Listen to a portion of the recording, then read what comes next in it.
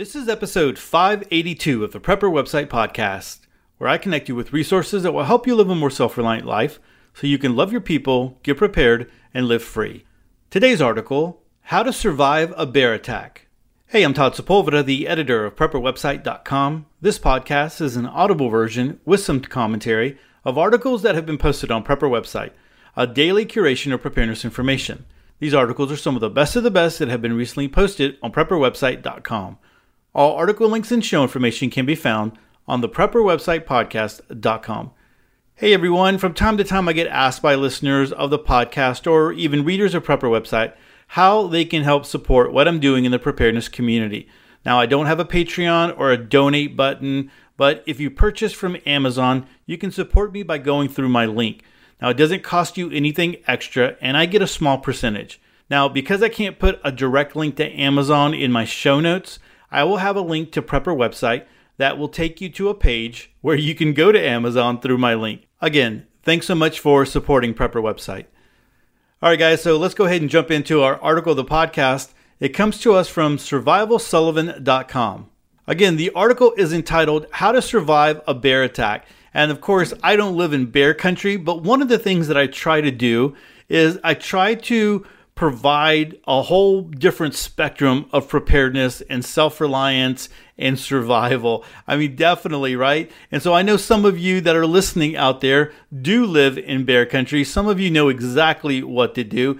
And some of you might be moving into that area. Regardless, trying to provide a whole bunch of good just survival content so that you can have an idea of what you would ever need to do if you were caught in a situation like this. You know, one of the things, because I listen to podcasts all the time, so I'm very familiar with the fact that sometimes podcasts can get very repetitive on what you're hearing. It's the same, you know, like the podcaster might get on a certain bend, right? And it's like over and over and over again, they're hitting the same thing. I try not to do that here. I try to bring in a whole bunch of different topics. And so, you know, to really keep it different and alive and hopefully interesting for you. So again, that's one big reason why I wanted to read this one. And I learned a few things by reading this. There's actually not just a few, a lot of things that I just didn't know. And because I don't live in bear country, it's not something that I've ever concerned myself with. But anyway, let's go ahead and dive into this one again from Survival Sullivan, How to Survive a Bear Attack. Bears are among the largest and most plentiful mammalian predators on Earth, gifted with excellent senses and also quite a bit of curiosity. While bear attacks are rare, bears can be surprisingly common depending on your locale. The overwhelming majority of bear encounters end with the bear scooting off to get away from the human, but this is not a certainty, and sometimes encounters turn violent. A ticked-off bear can result from a number of things: surprising it, disturbing mealtime, coming between a mother bear and her cubs, or being the closest potential food source to a starving bear for starters. No matter the reason, you had better know how to stop the attack or, at worst, increase your chances of surviving it. In this article, we'll be examining in-depth information on all three major North American bear species, their habitats, their habits, physiology, and more to give you the information you need to avoid having a run-in with them and, should that occur, deal with an attack. Now, most of us will be familiar with the two most common bear species in North America, the American black bear and the brown or grizzly bear.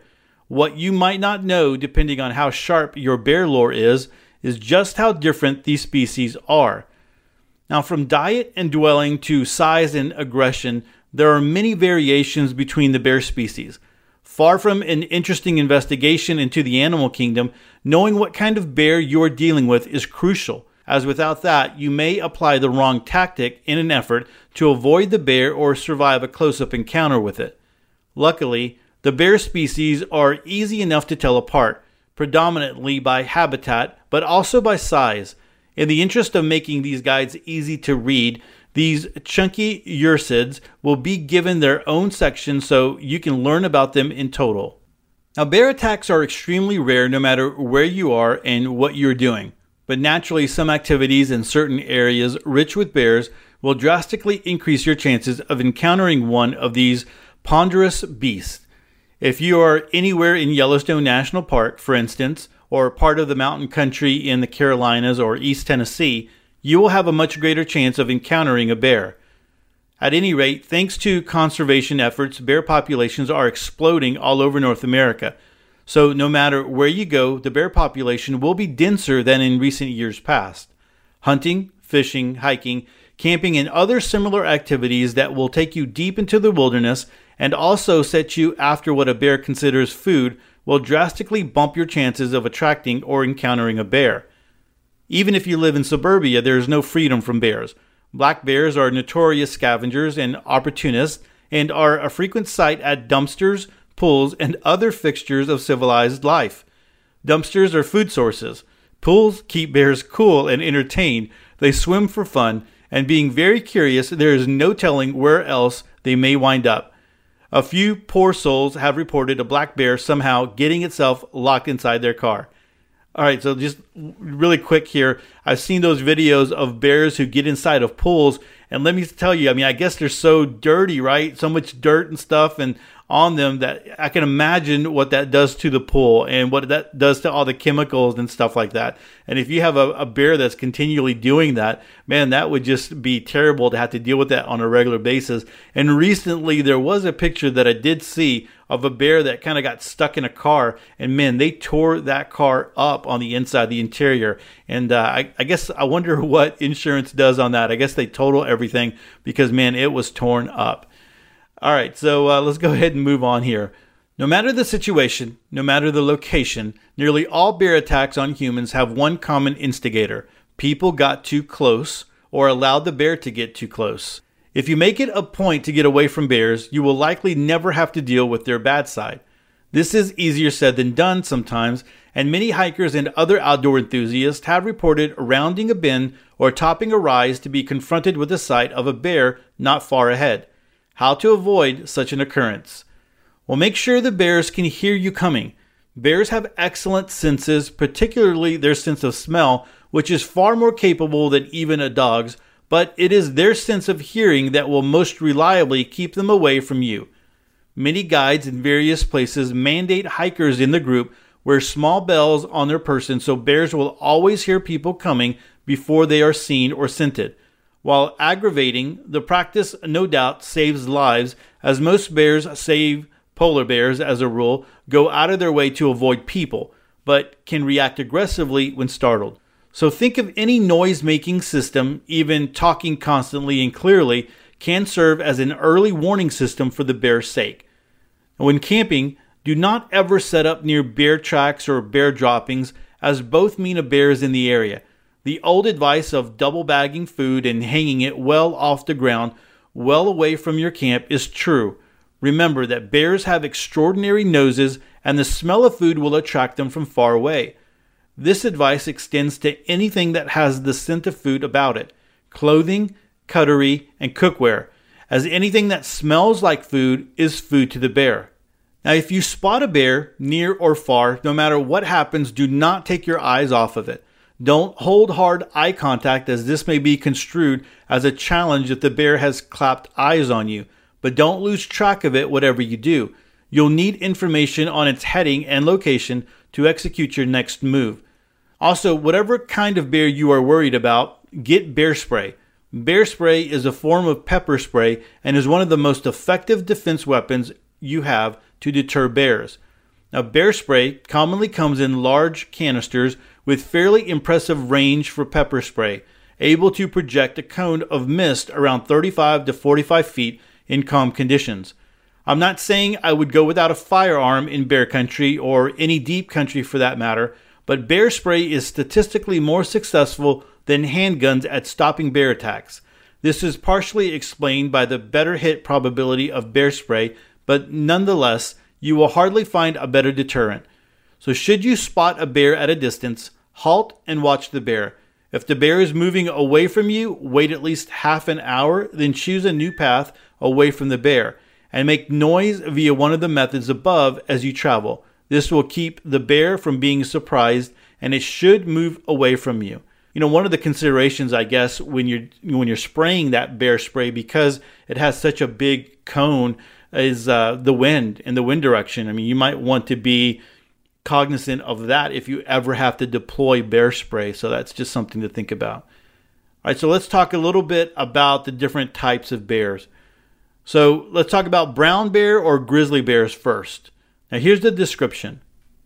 Coarse, shaggy fur, mid to dark brown in color. Aside from their size, grizzly bears have a noticeable hump right behind their forelegs. This hump is muscle and grants them immense strength. Grizzlies have long claws and prominent teeth. Their size, 200 pounds to a whopping 850 pounds plus, stands over 6.5 feet tall on hind legs. The habitat, all over Canada and much of Alaska, though populations can be found in the far northern reaches of the continental U.S., specifically Washington, both Dakotas, Idaho, and Montana. Historically, they enjoyed much wider territory, but that is no longer the case. Brown bears are active at all hours, but peak activity has been reported as morning and dusk, so be extra cautious in known habitats around these hours. Grizzlies, like all bears, are surprisingly intelligent and have one of the largest brain-to-body mass ratios of any carnivore. Bears have their own language, consisting of growls, roars, smacks, woofs, and trumpet-like bawling sounds. These sounds are used to express everything from anger to nervousness or affection and contentment. Grizzly bears are highly omnivorous and eat almost anything. In fact, much of a grizzly's natural curiosity is centered on whether or not something can be eaten. These big boys will eat grasses, shoots, and plants of all kinds, berries, cherries, crab apples, and other fruit, roots, bulbs, acorns, flowers, pine cones, mushrooms, carrion, insects, fish is their most important food source, and of course other mammals. Though brown bears are not as great and terrible predators of other mammals as popular conception would have you believe. This is important because this anything goes diet is likely to bring bears into contact with humans who have been handling or preparing food or, say, cleaning the carcass of a freshly killed elk or freshly caught salmon. Bears that associate humans with food will rapidly lose their fear of them, and this will invariably lead to tragedy. If you are confronted at close range by a grizzly bear, number 1, prepare weaponry. If bear spray or remove safety device, swish and take aim with finger on activator. If you have a firearm, take aim just below the bear's chin if he is on all fours. This will give you the best frontal shot to pierce the thorax. If broadside, aim below and just behind the shoulder. Avoid headshots with handguns. A grizzly's skull is strong and its frontal glass is thick. Deflections are likely. Number 2, stand still. If you run, the bear's prey drive may engage and he'll think you are prey. You won't outrun him anyway. Grizzlies are faster than you think, including uphill. Number 3, if a bear charges, use the weapon. If the bear continues to charge after a good soaking or many hits as you are able to fire before he reaches you, then drop to the ground, curl into a ball, and protect the back of your neck with your hands. Number 4, play dead. Brown bears are most likely to stop attacking once they feel you are not a threat any longer. If they think you are history, they will probably leave you be. Important. Do not get up immediately after the bear stops mauling you. Grizzlies have been observed loitering to see if their victims get back up. And number 5, if the attack continues, fight back. Sometimes the bear will not stop or is planning on eating you. If you think this is the case, fight back with all you've got. Use any tools or weapons that you can. Aim for the eyes and the snout. All right, so let's go ahead and talk about the American black bear. Now, the description is fur is softer and somewhat sleeker than brown bear, despite their name. Black bear fur ranges widely in color from black to brown, tans, reddish, cinnamon colors, and silver gray, even white and blonde. Black bears are noticeably smaller than grizzlies and they lack the prominent hump behind their forelegs. Black bears have a less concave skull than brown bears and shorter claws, though their strength is prodigious for their size. Their size can be anywhere from 90 pounds to 550 pounds, and they stand around 5'10" on hind legs.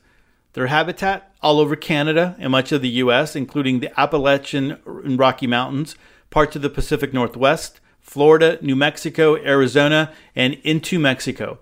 Black bears are even more likely than brown bears to be active around the clock, so you are not safe from stumbling into one at any time of day or night. Black bears are also very intelligent and highly dexterous. They have been observed unscrewing jar tops and opening latched gates. Here's hoping no one teaches them to use a gun. Like their cousins, black bears also employ a wide range of vocalizations to express a variety of emotions and communicate with other bears in cordial encounters. Black bears are also omnivorous like their cousins, but place a greater emphasis on eating insect life, scavenging, like including running other predators off their kills, and human-provided food if near human habitation. Compared to brown bears, black bears are more opportunistic, often taking young deer, elk, and moose before they are old enough to escape them. Of particular importance, black bears are avid climbers and will climb trees with ease to seek shelter, escape danger, or find food, like bird eggs. Now, compared to brown bears, black bears are responsible for more attacks, but this is due to their greater numbers and closer living arrangements to much of human settlement. Black bears rarely attack directly, instead preferring to sound off with blowing, chuffing sounds, swiping the ground with their claws, and making false charges. But a black bear's attack is highly likely to be motivated by hunger rather than defense of territory or cubs, and if so, press your best bet against a black bear is to fight back. If confronted by a black bear at close range, number 1, prepare weaponry. Same as with the big grizzly above. If bear spray, remove safety device, swish and take aim with finger or on activator. If you have a firearm, take aim just below the bear's chin, from the front, or below and behind the shoulder if broadside. Headshots against a black bear are somewhat more achievable with a handgun. Number 2, get loud and big.